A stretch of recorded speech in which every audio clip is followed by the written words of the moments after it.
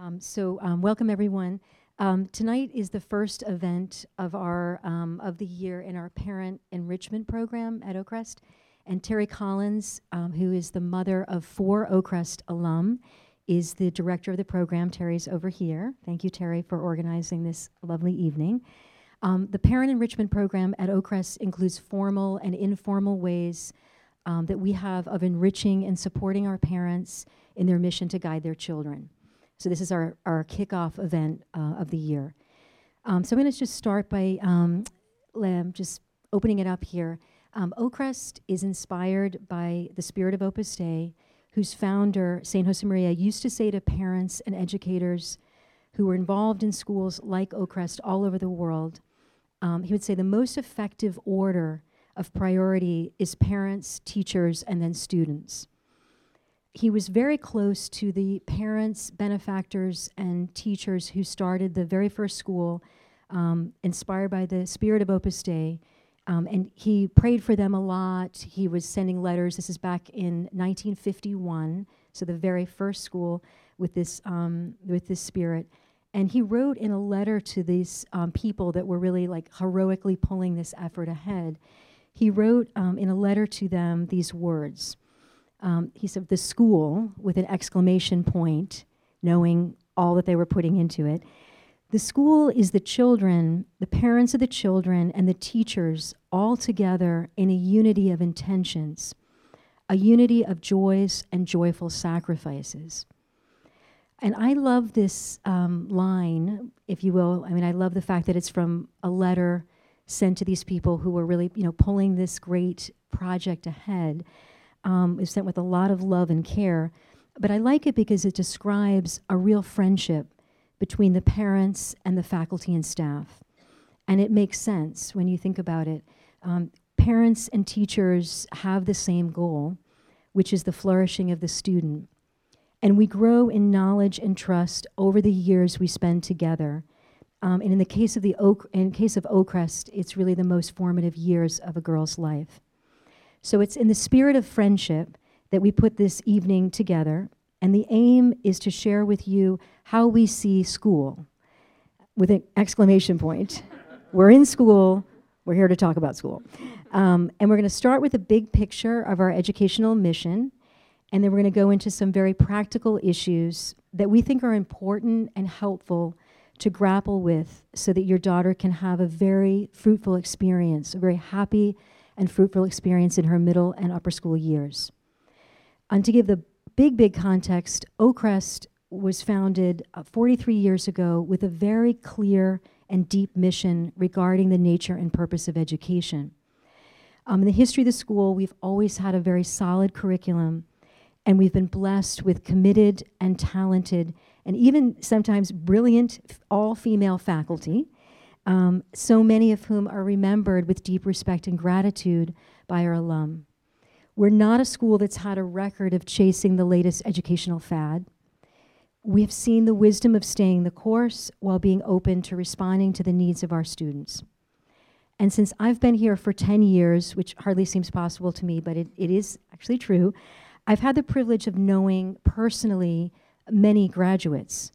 And in moving to the permanent campus, and this is something Terry knows very well, we made a very concerted effort to connect with as many of our alum as possible, and we achieved that largely. So we've really have very personal relationships, and we know the lives of our alum. And it's been so impressive and also instructive to meet the, quote, girls who went to Oakcrest in the 80s, the 90s, the 2000s. So we know from this, we can say we have the data, that the Oakcrest education serves women exceedingly well in their personal, family, and professional lives. And we want to share with you what's behind the school's excellent track record, as well as our experience in the classroom and with the girls on a daily basis. So after hearing from the women on the panel, we're going to open it up, as Elizabeth said, to questions, reflections, maybe some anecdotes, best practices. We will take compliments and praise. It's always welcome. And then but it's really, we want it to be truly an evening of conversation. And then we hope that we'll all come away, all of us, with insights and practical tips so that we can be even more united and more effective as a team in guiding the girls through their education. So now I'm going to give the quick background on our panel members. Elizabeth Black, Dean of Faculty and Curriculum, here to my right. Elizabeth earned a BA in Classics and Early Christian Studies. She's currently writing a master's thesis in Liturgical Studies. She's been teaching for 10 years, 7 of those years at Oakcrest. She's taught every grade here except for 6th grade, and has taught the following subjects, although not all of them here. So ready for this: Latin, English, music, philosophy, geometry, and logic and rhetoric, which is a class she created for our 9th grade. Her vision of education comes from her strong background in the liberal arts and her commitment to educating the whole person.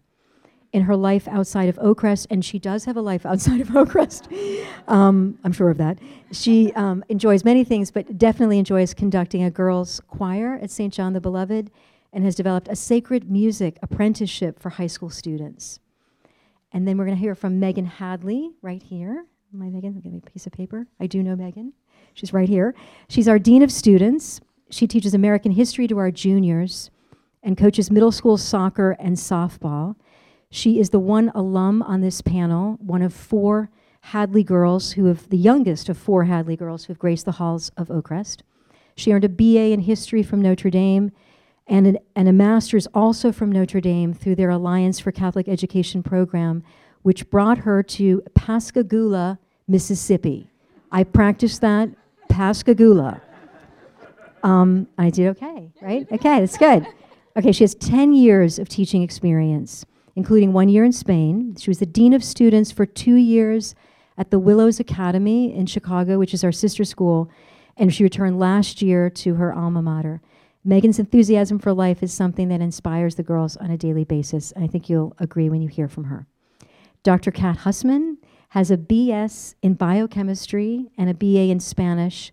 She earned them, and before going on to complete a PhD in biology from the University of Maryland. She's done postdoctoral research and an NIH intensive course called Scientists Teaching Science. Kat joined our faculty in 2015 and began the Science Olympiad program, which has been fabulous. Last year, we were the first all-girls team to compete at the state level, and Kat was voted Coach of the Year. She was a very important resource for Oakcrest in the setup of our labs when we moved here. And I'm calling you a Renaissance woman because she is also our softball pitching coach and show choreographer. That's pretty good. And finally, Ginny Bowles, a native of Pasadena, California, the oldest of 9 children. She's a graduate of a classical liberal arts high school, and she earned a BA in Greek and Latin from UCLA, graduating summa cum laude and elected to a member of Phi Beta Kappa. That's my Latin for tonight, both of those. Pretty good. It's Greek, Phi Beta, oh no, like I said. Summa cum laude's got to be Latin. Summa's Latin. I know that. Okay, that was good. Great, we're off to a good start. No, I'm kidding. Ginny joined Oakcrest in 2014 as a Latin and English teacher. While she served as Dean of Students for 3 years, she developed a number of programs for our students and traditions that we have here. And now this year is back full-time in the classroom, teaching history for 6th graders, 7th, 11th, and 12th graders. She's a 6th grade class dean, leading our youngest students through their first year, which is very important, the first year at Oakcrest. And she's currently working on her master's degree in American history and government. So pretty impressive panel, I would say, and I know you're going to have a lot of fun and enjoy them. So I'm going to turn this over to Elizabeth. Thank you, Mary. I'm speaking on the academic vision of the school. So this will be a broad overview of the big picture. I suppose Mary gave the school overview, and I'm now giving the more particular curricular overview. An Oakcrest education is a liberal arts education. Liberal arts, as their name suggests, are the studies that liberate a person from ignorance, propaganda, and uninformed opinion by training her to inquire into the very principles of knowledge, to think logically, and to discern the essential from the inessential. The student of the liberal arts is not content to assimilate facts and information about a subject. That would mean she's dependent upon the understanding of others. Rather, she learns to think and evaluate for herself. Consider the politically active undergraduate friend of mine who is very heavily involved in her campus political group. We would have long conversations about culture and politics, but they went no further than the political agenda she had been fed as a student. She didn't know where her ideas had come from, and she couldn't see their implications. She didn't realize that she held unexamined assumptions about the nature of society and what it means to be human. Surely now we need even more young people who are free from propaganda. In other words, our liberal arts curriculum teaches the tools of learning, how to observe carefully, to categorize this information efficiently, to recall it accurately, that's a key one, to be able to recall it, how to think clearly and well, and how to communicate beautifully and effectively. These tools are taught here systematically at the developmentally appropriate time, and they imbue every course the student takes here. A few thoughts on this. Technical skills must be learned, but only technical skills in the hands of someone who can think are of any use. Any of you who have people working for you know this to be true. Teaching a skill to someone who can think is an easier matter than teaching someone to think. By inquiring into the why behind things, our students learn to seek and find deeper meaning to their lives. They wrestle with questions like, what meaning does my life have? Can I be happy? What is happiness? The liberal arts student sees the big picture. The individual facts and subjects that she learns find their broader meaning when seen in light of the true, the good, and the beautiful. This liberal arts education is also an education for women. As trustees of humanity, women foster communion among people and build up the humanity of others. But how can a young woman do this without understanding her own humanity and her own femininity first? This is why every young woman needs a liberal arts education, and especially needs one that understands women. An Oakcrest education recognizes that to educate a young woman in and according to her humanity is also to educate her in and according to her femininity. The education does so by integrating objective intellectual work with the formation of the person and interests of the young woman. It proposes the noble and the beautiful as desirable, and it aids the student to understand her emotions as integral to her person and helps direct them to the proper object. This vision of education imbues the person-centered school culture. It guides the virtues taught in and outside of class, extracurricular activities, and even the daily patterns and traditions of the school. Our person-centered philosophy means that we encourage each student to develop her unique gifts and to pursue excellence according to her own unique talents. Academic success lies in the student who achieves her full potential through good work, who isn't afraid of a challenge, and who loves learning. Such an education also means that our students are successful at college, even in the scientific and mathematical fields, which require a high level of specialty. This is because the students know how to learn and are able to think independently and creatively. We have students currently studying chemical engineering and classics at UVA, chemical engineering at Notre Dame, organic chemistry at Duke. We have students at Princeton, Columbia, and Harvard. The proof is in the pudding. But not only are they studying at these institutions, they excel, and this is key. You can't think to freshman year of college alone. Well, what happens once you're at a prestigious university? Now what? Our students excel at these universities. I'm thinking of a story I heard recently of a student who was told by her professor, the professor handed a paper back and said that he had to give her an A even though he vehemently disagreed with her position because it was so well argued. They excel. When I was teaching Latin, I would oftentimes, and this is a fun question to ask for Latin classes in particular, I would ask the students, why are you studying Latin? And there would be a very awkward pause.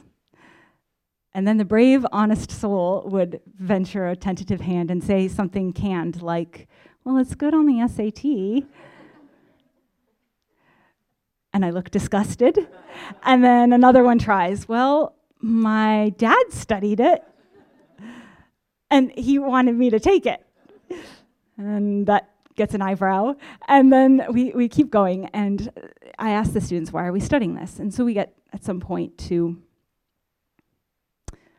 I don't think they actually believe this, but some of them will say, well, we have to do it because that way we can get into college. And then I ask, well, okay, then what? And then they look at me, well, then, so I can get a good job. Well, then what? They look very uncomfortable at this point. And then you get multiple answers. They usually range from, I can own a dog, to, I can buy Starbucks. I'm not making this up. And you shouldn't be laughing. To, etc. But of course, the big answer hanging in the room that we're pushing towards is that some things are worth studying for their own sake. And getting to that point, this is helping a student understand, why in the world am I bothering studying this very difficult, boring thing? In other words, academic success is only meaningful when the student can see the big picture. What is it all for? Ultimately, in that example, I'm asking my students what it means to be happy. What is the purpose of this? And to understand that there are certain activities that are worth doing simply because they're worth doing. This is the joy of learning, teaching them to see the joy of learning. Hopefully, of course, as the Latin teacher, you have quite a task ahead of you, because how to help a student find joy in objectively difficult material and objectively dry material. Quite a challenge. I'm asking them to consider what it means to be happy and hopefully how to learn how to be happy. Lastly, I'd like to speak to the unity of our academic vision. When your daughter is in Oki, she enters into an educational path that has unity and purpose. It's an integral 7-year program. There are key milestones along the way. The first being in the middle school, that the foundation of the middle school is wonder, that the students are learning to look out at creation and be in awe at the beauty and goodness of it, simply that it is the way it is. My favorite anecdote about G.K. Chesterton, the famous British writer, his wife came bringing him a cup of tea one day, and she opens the door, and he jumps up and he turns to her and he says, "Frances, the grass is green," or something like this. It might have been "the sky is blue," I don't remember. She's like, "Yes, Gilbert, you've been at your books too long. The grass is green." But the point is, it could have been purple. God could have made it purple, and he didn't. He made it green, and that's incredible. So the wonder is being the foundation of knowledge. Yes, you can memorize the fact the grass is green, or it's self-evident, but what's the wonder behind that? That makes the student impelled to learn more. Other milestones in the middle school are the Most Courageous American competitions, of course, as you're familiar with. These are really teaching the students the elements of research and the elements of speaking publicly, thinking clearly. This is then taught formally in the 9th grade with the logic and rhetoric class, where the students learn the foundations of human thought. And then this carries into the 10th grade, where the strength, that kind of formal education that happens in 9th grade, is then applied very strategically to the writing and the debating skills. In junior year, then we have the moral theology class, which is very key. This is where the students start seeing that that beauty has been around them, right? That the natural world is beautiful, but really beauty is also in the human person. So they study the nature. What does it mean to be a human? And then also, what does it mean? What is virtue and what is vice? So they study those questions. Senior year, the senior year culminates with two things.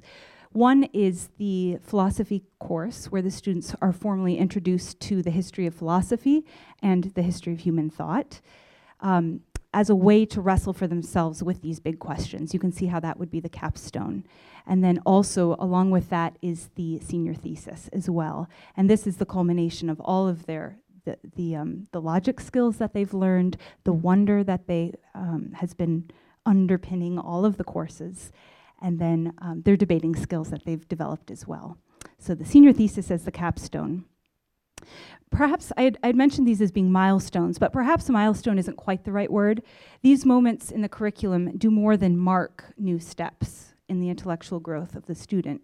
They positively contribute to her intellectual and personal formation. They form her to be a free woman who knows and loves all things true, good, and beautiful. For this reason, academic success here at Oakcrest is holistic. It occurs when the person has learned to work hard and well, to think logically and clearly, and to find delight in and love learning for its own sake. Thank you.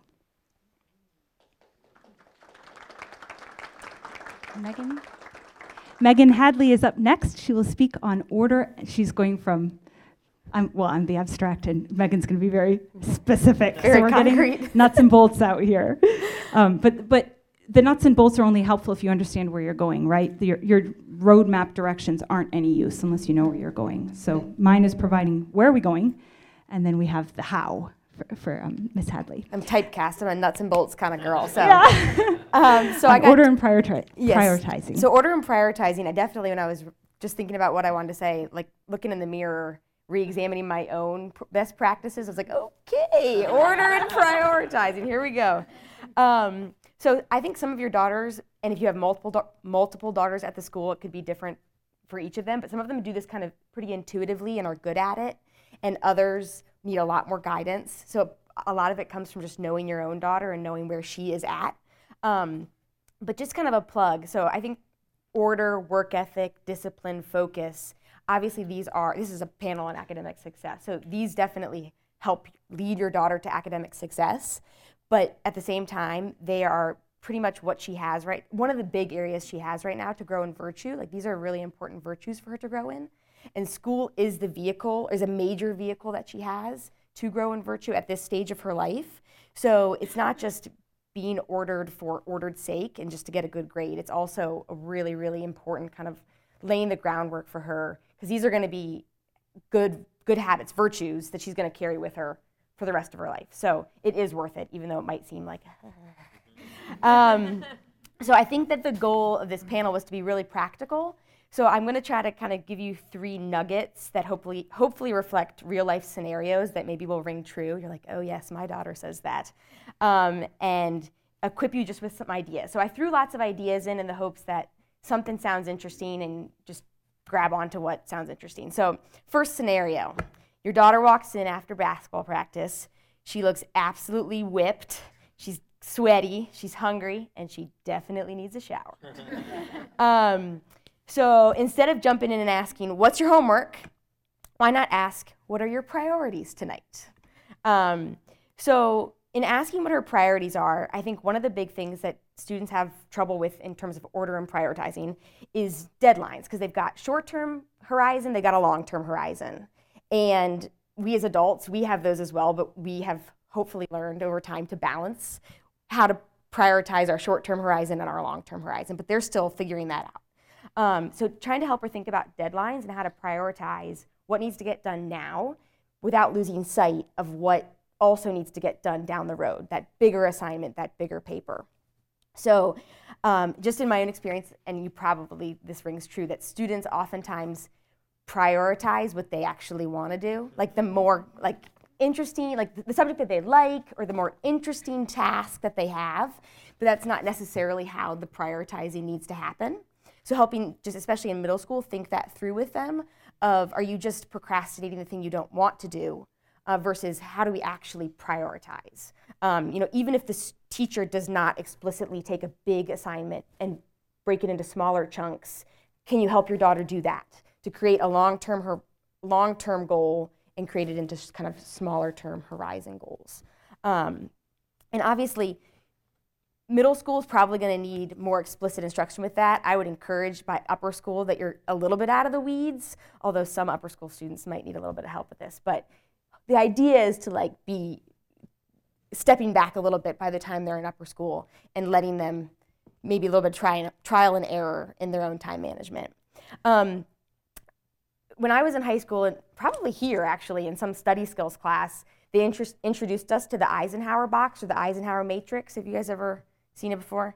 Marty wanted me to make a visual, so I did. All right. So the idea of it is that you, apparently, I don't know if it's true or not, but President Eisenhower used this as a way to prioritize his own tasks. So you've got urgent and non-urgent, and important and non-important. So I was thinking about it in terms of, like, a lot of times for adults, they say, what do they say? They say do, decide, delegate, delete. All right? But in terms of students, I was thinking, for the important and urgent thing in their life, that's the test that's tomorrow. Like, that is urgent, and it is very important that they prioritize that thing, that they should be studying for that thing that's probably a significant portion of their grade. We'll talk more about this one. We'll talk more about this one here in a second. The non-important and urgent in their life, I think, is like the text from the friend. Maybe even it's about homework, where they feel that it's very urgent. I need to answer that text, Mom. You don't understand. Like, Susie is depending on it. But really what it amounts to is it often amounts to just an interruption, where they're just constantly being kind of dragged away from whatever they're doing. Your non-urgent and non-important, that's going to be like excessive TV, social media use, which really just amounts to a distraction while they're working. And hopefully, not that it needs to be deleted altogether, but when they're trying to focus on homework, it ought to be. And then this important and non-urgent, and that's family time. That's hobbies. You might think hobbies is down here, but it really is very important, although perhaps not urgent, that they're doing other things with their day. And a lot of times this gets the shaft because we're here. Like, at least that's the way I feel, versus the time to set goals, to plan, to kind of give time to the things that aren't always the kind of the most pressing issue that we have. So the goal is to help them get here, order this, so that they can spend more time in this box, if you will. So here we are. How was that, Marty? Did you like my visual? All right.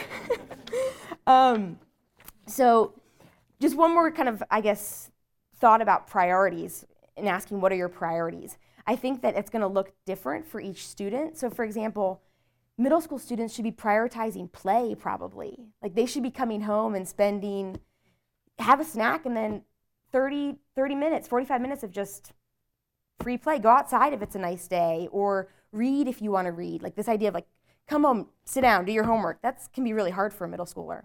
And then if your daughter tends towards perfectionism, right, her priority might be sleep, not the 99, right? Like, if she tends to say, like, I need to stay up to 3 a.m. to study for this test, like, you don't understand, Mom, I need to do that.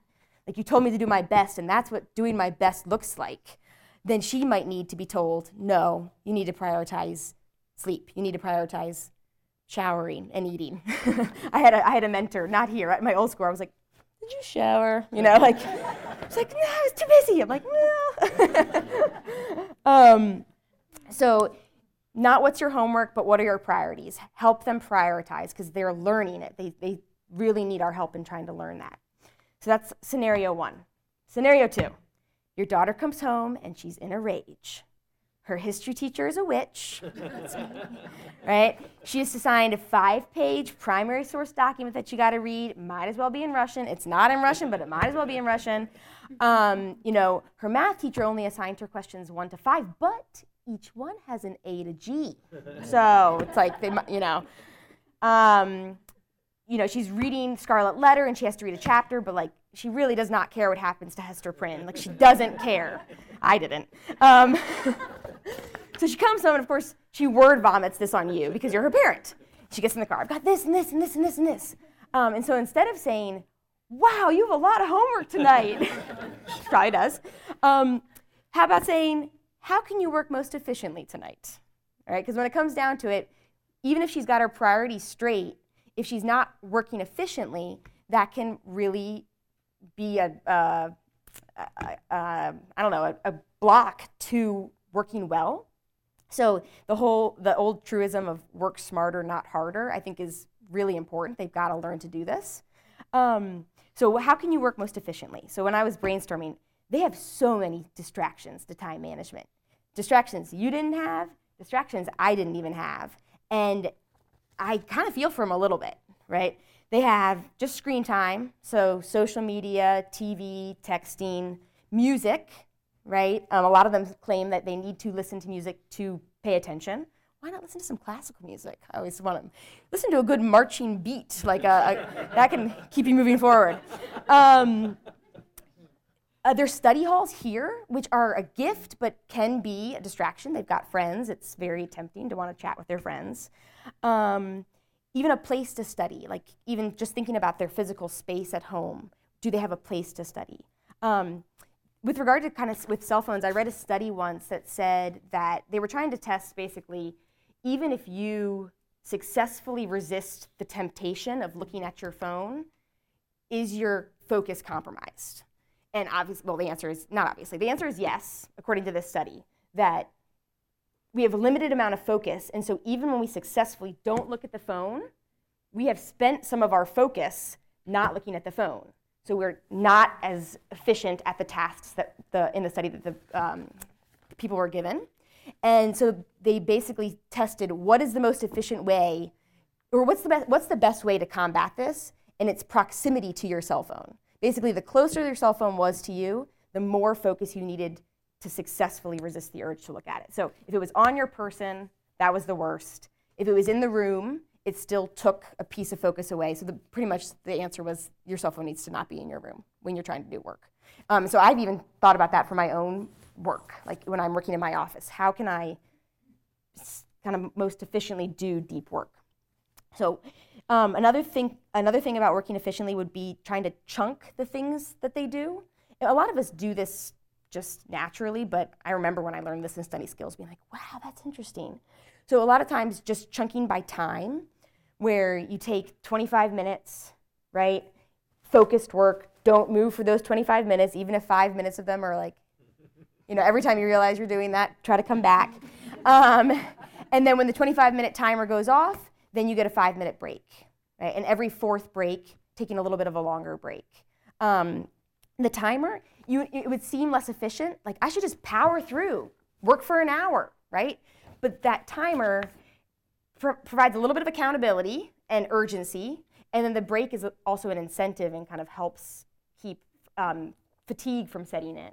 So chunking by time, it's a muscle, right? They got to build it up. So don't move for those 25 minutes. Resist the urge. And slowly over time, it does really help. And then another thing would be kind of thinking about chunking things by task.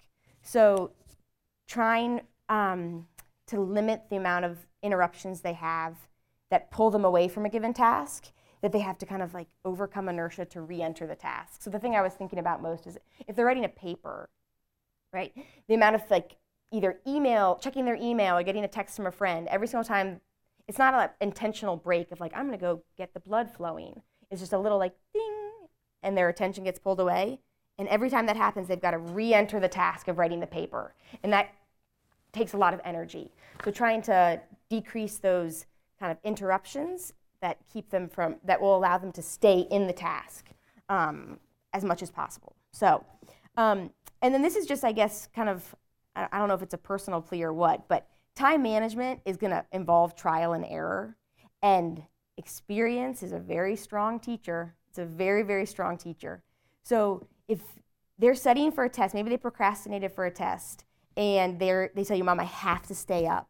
Like, it's 1 a.m., I don't care, I have to stay up, I need to study for this math test. Make them go to bed, right? And then the next day, don't let them stay home or maybe go into school late because they're tired.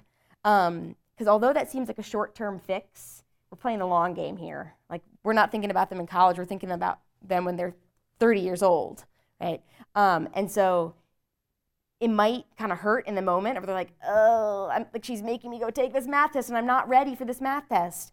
But that's okay. She might be a little unprepared.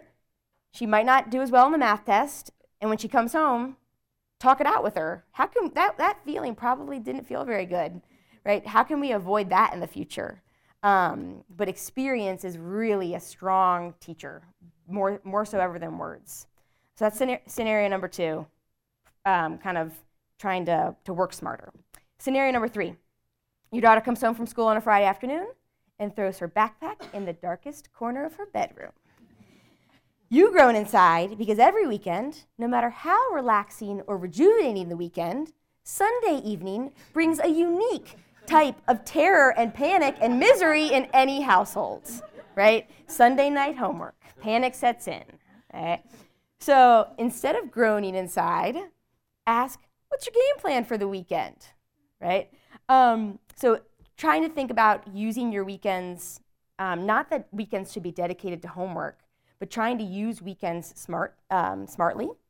So, for example, you could communicate family obligations about that weekend as early as possible so they know what their other obligations are besides schoolwork and social things that they might have with their friends. So if you have grandma's 90th birthday, right, hopefully that's not sprung on them at the last minute when maybe they were planning on doing their English paper. Also, this idea of using weird windows. I'm a teacher. I always have a book with me, always. And I very much use weird windows. How easy is it, especially if they're in upper school, maybe they have a phone, of when they're waiting in line at the grocery store or waiting at the post. No one goes to the post office. I go to the post office. But weird windows where like they pull out their phone and they might kind of scroll through texts or who knows what if they have social media. But instead pulling out their English book. Right, and just even if they get 5 pages done, using these weird windows because they really add up and can help them work more efficiently. It's not like, usually the weird windows are not stuff that's actually going to get anything else done, so it's not like they're missing out on other things. It's just trying to take 5-minute windows here and there and make them more efficient. And the last thing is trying to use weekends as a launching point for the rest of the week. So maybe have a time on Sunday evening where you talk about kind of family obligations for the week, like, okay, don't forget Thursday you have a doctor's appointment, Tuesday you've got a basketball, or she'll help her with this. Tuesday I've got a basketball game, and help her kind of plan out her week from the weekend, and that can help create a sense of calm during the week. At least that's helpful for me as an adult. So best practice. So finally, just to kind of sum it up, focus, it's like a muscle, it atrophies without use. And so there might be bad habits that have been formed just because, I mean, I have bad habits. It's hard. Don't go home and be like, well, I got new sheriff in town. I went to this great panel, and this is what we're going to do in this household from now on. Because that obviously, don't implement like 12 ideas at once. But maybe just take a few nuggets and think how this might look in your family. This is supposed to be helpful for your family.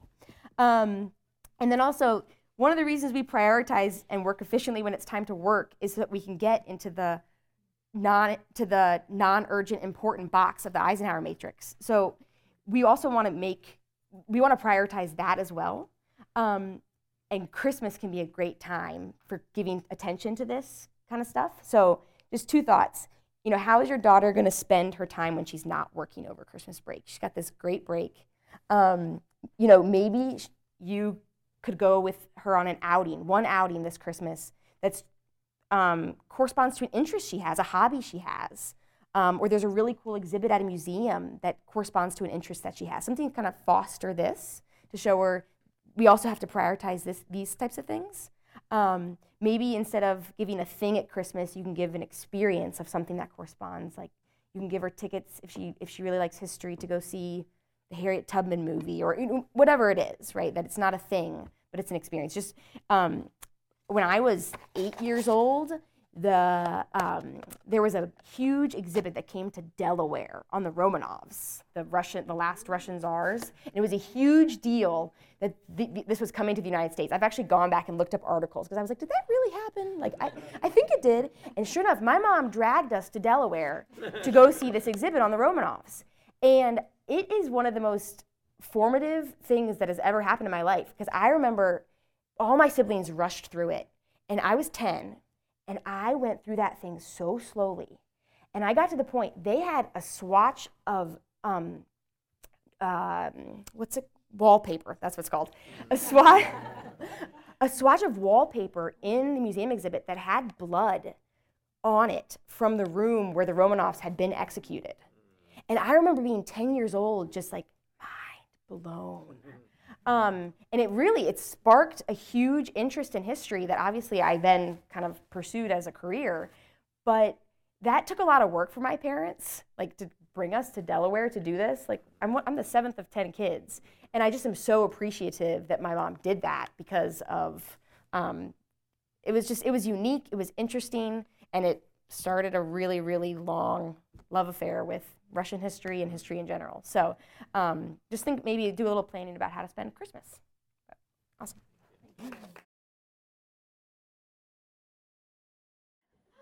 Next, we have Dr. Kat Husband. Now, how do I say this title? With what tone of voice? STEM 4.0 or bust. STEM 4.0 or bust? I think the second one. The second? The second one. Okay, we'll go with that Sharing tone. note. No, it's There's a lot, yeah, the tone could change. So It's true. here you are. So hopefully, I mean, we've heard so many great things tonight about what encompasses a liberal arts education and such wonderful ways to implement these practices as well. And so, a tough act to follow here. And my topic I get to discuss with you tonight is a little bit more sensitive because it's very personal to every individual here in this room. Assessment. And in our students' minds, grades. No one likes to admit it, but self-reflection and assessment are difficult to take in at times. Asking ourselves, how am I really doing on this virtue or this assignment or this topic, and even worse, subjecting ourselves to criticism of someone else, giving us an idea of how we're progressing in a given area. What is our growth, our knowledge, our understanding? Are we thriving in our goal? Are we progressing somewhat towards it? Or are we wading in the water, barely getting by? In order to understand the philosophy for grades from the faculty at Oakcrest, we must begin with looking at the basic question, why grades at all? We all know that accountability to each other and our goals is an important way to reach and even exceed them. In any career setting, individuals complete self-evaluations, peer evaluations, and evaluations overall to assess their goals and expectations at certain intervals. I remember in graduate school, I was asked to write an evaluation for the professor I worked for to contribute to her tenure package. I needed to write updates for the yearly NSF grant I was on that funded my graduate work. And we here at Oakcrest are observed by peers and administration to ensure that our practice maintains the high standard we set ourselves to. All types of accountability such as this allow for us to assess our progress, direct our efforts in a concrete, planned way, and carry out work in a better method. Thus, it is natural for this type of practice to be present in the lives of students as well. Grades here at Oakcrest reflect accurately student progress in each respective discipline in various ways. Each discipline contains a breakdown of components of each grade, examining not just the content knowledge based on a written summative assessment, but to assess what we value in participating in the journey of acquiring knowledge and transforming it into an original thought. As students progress through the years, they strive to look more like the portrait of an Oakcrest graduate, confident and understanding of the wisdom of the beauty in the world present. To understand this fully, they must display their understanding consistently throughout their education. We are providing them an education and method of feedback that is not just for high school, but for college and beyond. Grades are not a means to an end. Our goal is not to get them the grade, but to understand and enjoy the journey of learning the material. This is why our policy of keeping the gradebook closed to the public exists. Our current culture of immediate feedback on all fronts has led to a population focused on earning numbers and not taking in the big picture.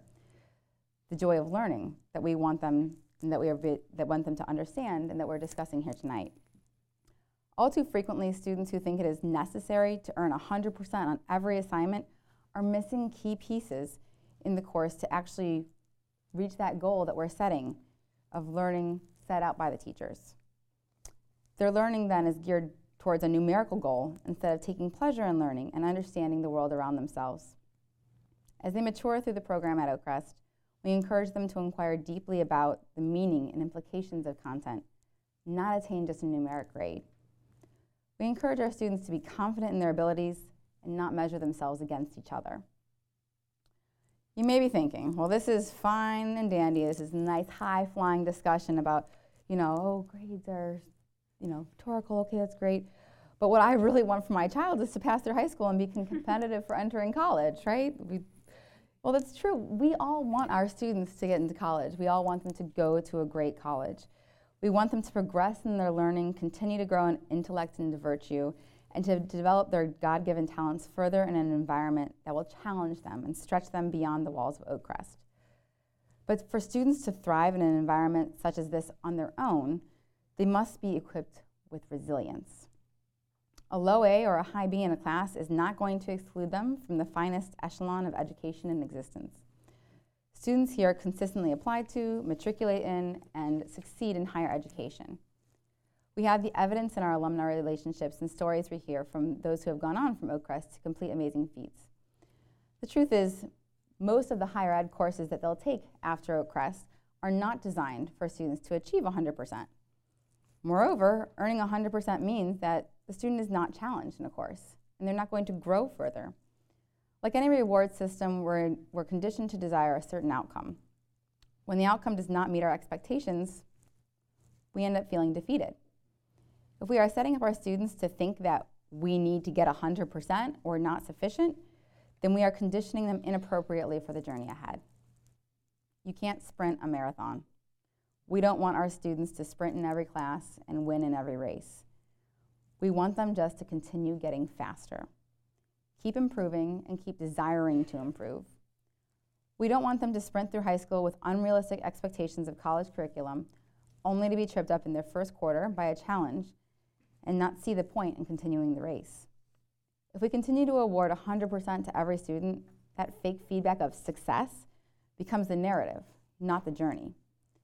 It is essential that at this developmental stage for them to know that they may not achieve and know every answer to every question. And that's okay. But to look at what they got wrong. Okay, see, how can they improve? What did I mess up there?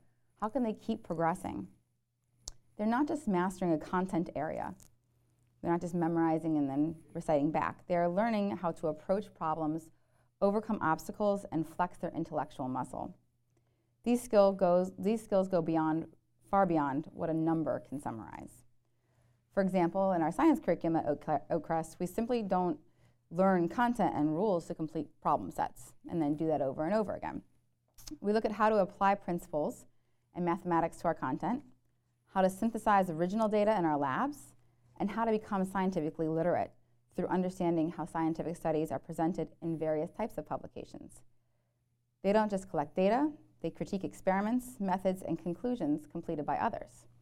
For example, in our AP Chemistry class, we examine a paper in our kinetics unit that discusses substances elimination from the blood compared to the brain.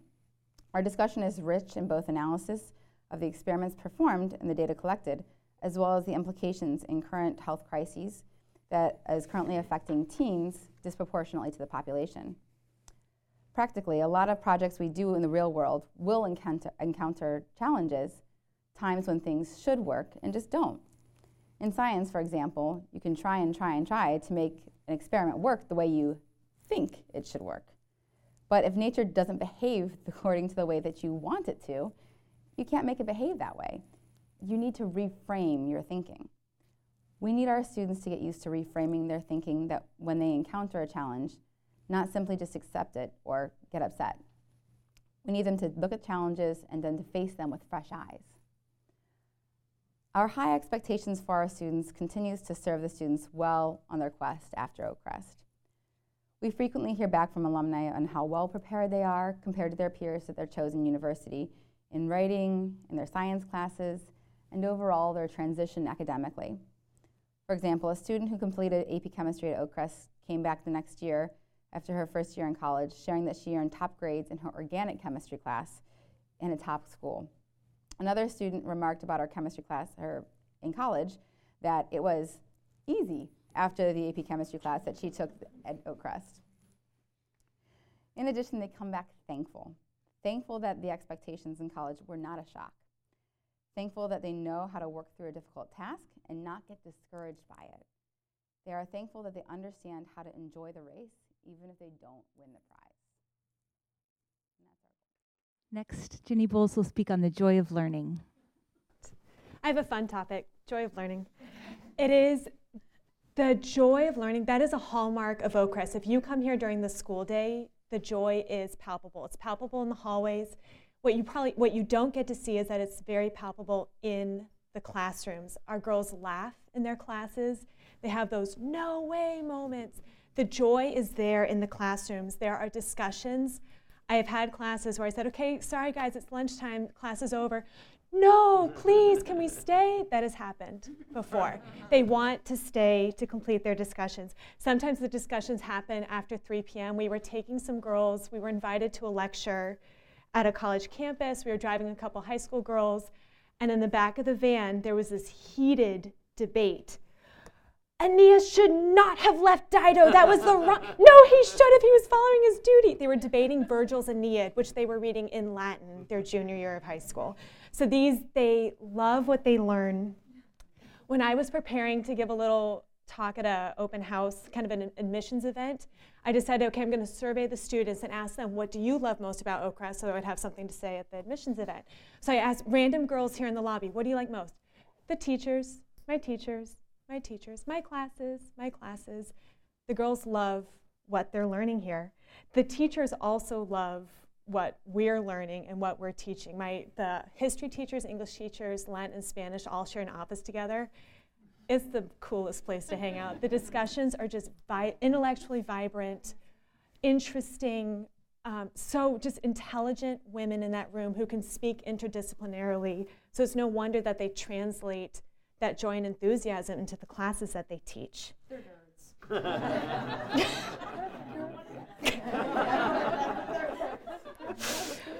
So there is joy here at Oakcrest, but that does not mean that your daughter is going to love every class.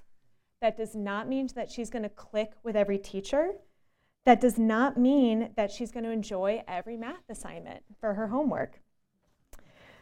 But our attitudes, your attitudes as parents, our attitudes as mentors and teachers, our attitudes can help shape their attitudes towards the difficult things. We can help them discover and foster the joy of learning. So I'm going to talk about 3 ways. The first way is, how do we model the joy of learning? And modeling that in 2 ways. How do we take interest in their learning, and how do we take interest in our own learning? That's how we can model the joy of learning for them.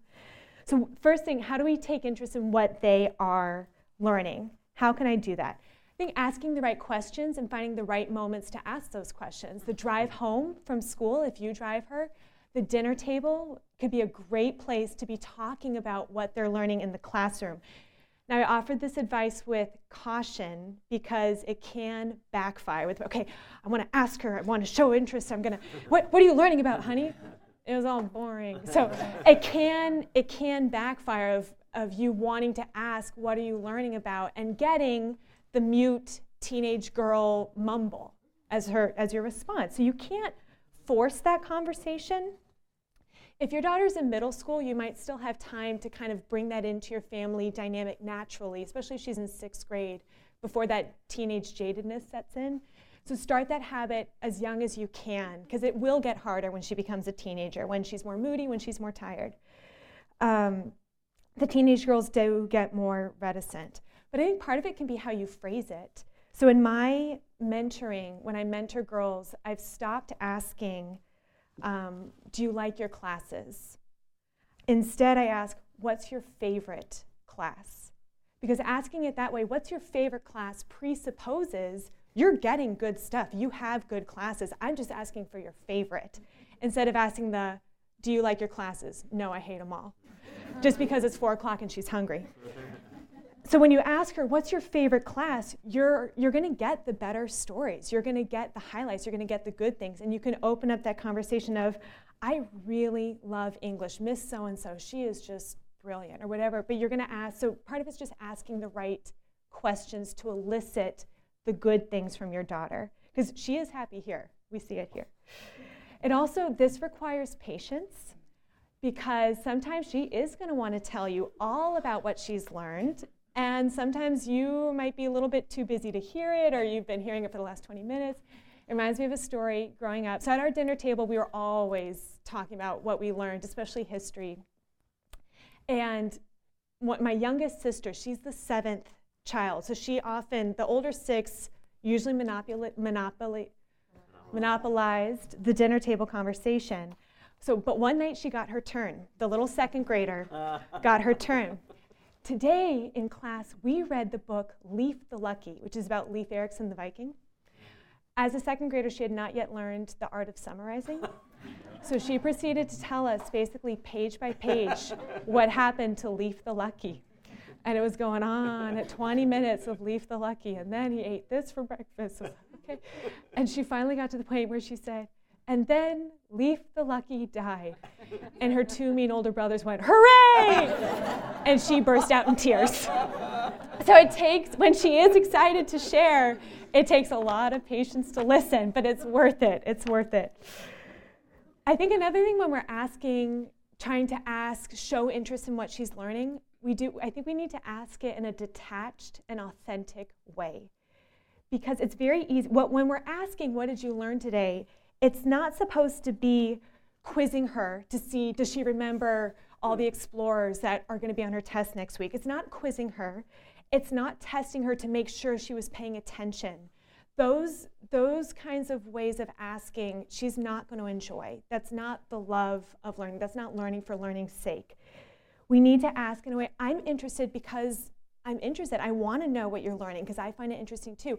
I'm interested in you and what you find the most exciting. So we need to ask it in a way that is authentic and that reflects a true interest on our part about what does she love to learn. It needs to come from an authentic place, especially for a teenage girl, because teenage girls can pick up on inauthenticity very, very quickly. One thing that could help is rereading reading, for some of us, the books on the Oakcrest English curriculum. Even if it's the 6th grade list or the 12th grade list, the English curriculum here is excellent. We would all do well from reading those books one more time, and then you have a great thing to talk to your daughter about. Either, oh my gosh, I'm about to get to this part. Yeah, isn't that amazing when you did this? So you can have exciting moments, plot moments to talk about, deep moments about characters, but you can also, some of the books are challenging. So if we're tackling the Iliad, which maybe we haven't read since high school, or maybe we haven't read ever, we can go to our 9th grade daughter and say, so the Iliad, I'm trying to get through it, and I don't get Achilles. Is he supposed to be the good guy or the bad guy? And then your 9th grade daughter is going to have so much fun saying, oh, please, Mom, don't you know? Achilles, Homer in the Greek epic style, blah, blah, blah. And that's going to elicit, when she gets to correct you and teach you, she's going to love it. So that could be one tip, is read the books, because it will get a lot out of it. We might have something to talk to our daughters about. Then the second aspect of this modeling is, do they see us enjoy learning? Part of that is, what do they see us reading? Do they see us reading things that are a little bit deeper, that expand our own culture? Or do we just read for entertainment? What kind of places do we visit? What kind of things, movies and shows do we watch? Are we seeking our own continuous learning? And all of us have different interests. I mean, in this room, I'm sure there's engineers, there's computer programmers, there's history buffs, there's musicians. We each have our own area that we're interested in. How do we pursue it? How does she see us loving what we do, loving what we learn, and trying to go deeper into it? And then how do they see us respond when we're confronted with something new and difficult? If someone's talking about, you're in conversation, it's Thanksgiving, you've got the relatives, the in-laws over, and she sees you talking to Uncle so-and-so, and Uncle so-and-so's talking about, I don't know, space because he's a space geologist, and you go, oh, I remember learning about this stuff in 4th grade, I don't remember any of it. Okay, so now she's seen how you approach information that you don't know, of used to know that, don't know about it, don't care, instead of, wow, can you explain that to me again? I remember learning that, how it worked. Can you explain it again? So we can model an interest in being stretched ourselves when we're introduced with new things. So the modeling the joy of learning by showing her that we're interested in what she's learning and showing her that we're interested in continuing our own learning. That's a huge way of helping her develop the joy of learning. But there's 2 other areas that I want to touch on, and these focus more on when the going gets tough, that there is joy of learning even in the hard stuff. Because I think it's important that the girls learn, A, that there is joy and satisfaction from having done something difficult, and B, that we have our greatest joy by knowing that our work has value when it's offered up and done for the love of God. So that first aspect, the joy and the satisfaction from having done something that is difficult, because the girls are not going to enjoy every Latin translation. They're not going to enjoy every physics problem set. They're not going to find every class lecture stimulating. They're going to come home and complain. They're going to be at school and complain. And our reaction to their negative reaction, our reaction is pedagogical. The way we respond to their complaining can help them or it can feed the beast. So when she comes home saying, oh my gosh, I have so much homework. Yeah, this is just busy work. Why do your teachers do this? You're feeding the beast. You're missing an opportunity there. Or if she gets in the car, so was it another boring lecture today in history class? I mean, that's just going to feed it.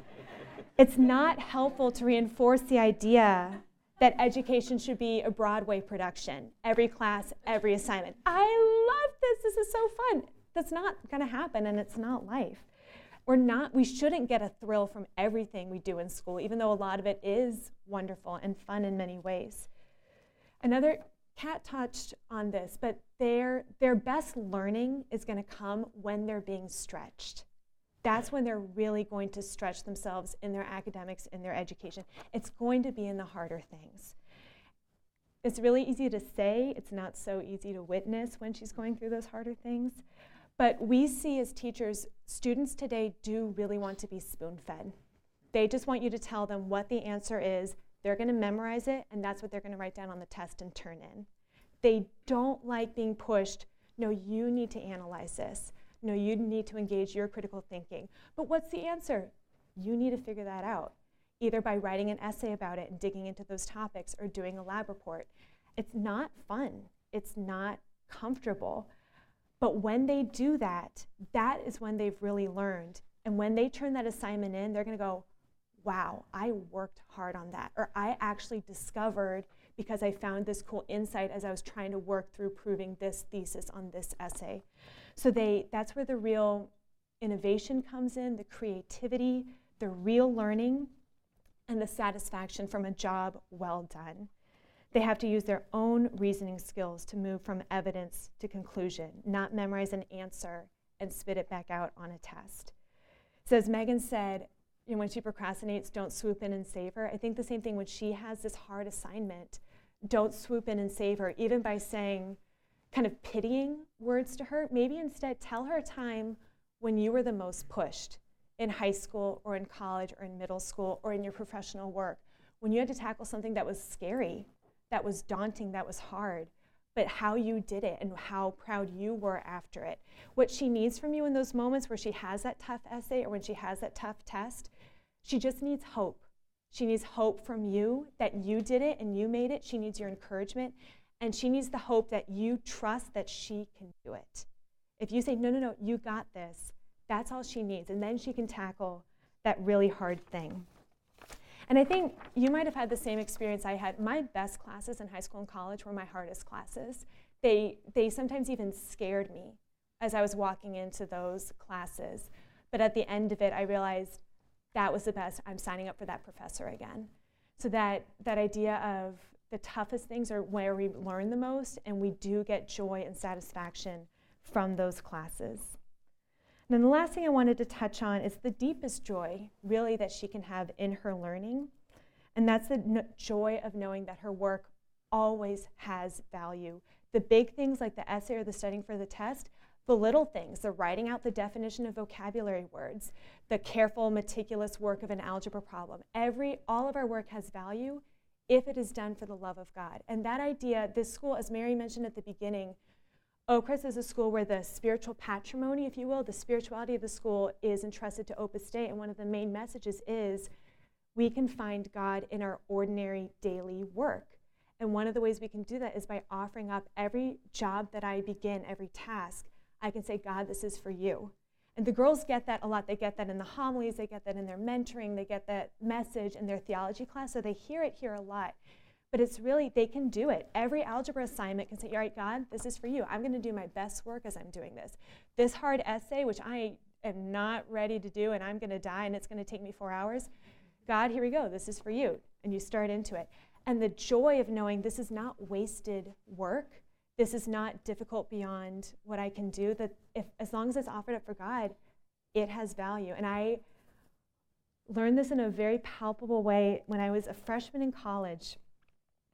And I was doing, I think it must have been finals week. It was a really intense crunch time. But an extracurricular that I was involved in, I needed to fill in data on an Excel spreadsheet. And it's do I study? Do I do this? Okay, no, it's the right thing. I'm going to do the data on the Excel. So I was doing it. It probably took an hour, maybe two. And I was putting in the data. And I hit a wrong button, and it was gone. The 2 hours worth of data, which I decided to do instead of studying for the finals that was in 2 days, it was all gone. There was no backspace. There was no undo. I tried everything. It was just gone. And I was devastated, thinking, what am I going to do? How am I going to get it all done? That was wasted. All of that work, and it's gone. And I had a kind of mentor my freshman year of college, similar to the way the girls had their mentors here. And I remember talking to her saying, I just spent 2 hours on this Excel, and it's gone, and it's wasted, and I didn't have the time to waste. And I'll never forget what she said. She said, but Ginny, you offered it up, right? And I was even more mad because I hadn't. I didn't learn till later that you can actually offer things up retroactively, but it didn't necessarily kind of like help in the moment. I still had a final to do. I still had to do the Excel again, but I have never forgotten that but Ginny, you offered it up, right? And that means that every mundane task, every difficult paper that I have to write for graduate school, that offering it up means this has value, and there's a joy that can't be taken away in that. So the wrap-up points, those main points are, I think we're going to help our daughters discover that joy of learning. If we're taking interest in what she is learning, she's going to say, oh, this is cool. Mom and Dad think it's cool too. If we see them learning, if we help them through those difficult moments and realize there is satisfaction and joy in a difficult thing done to our best ability, and then that joy of knowing if I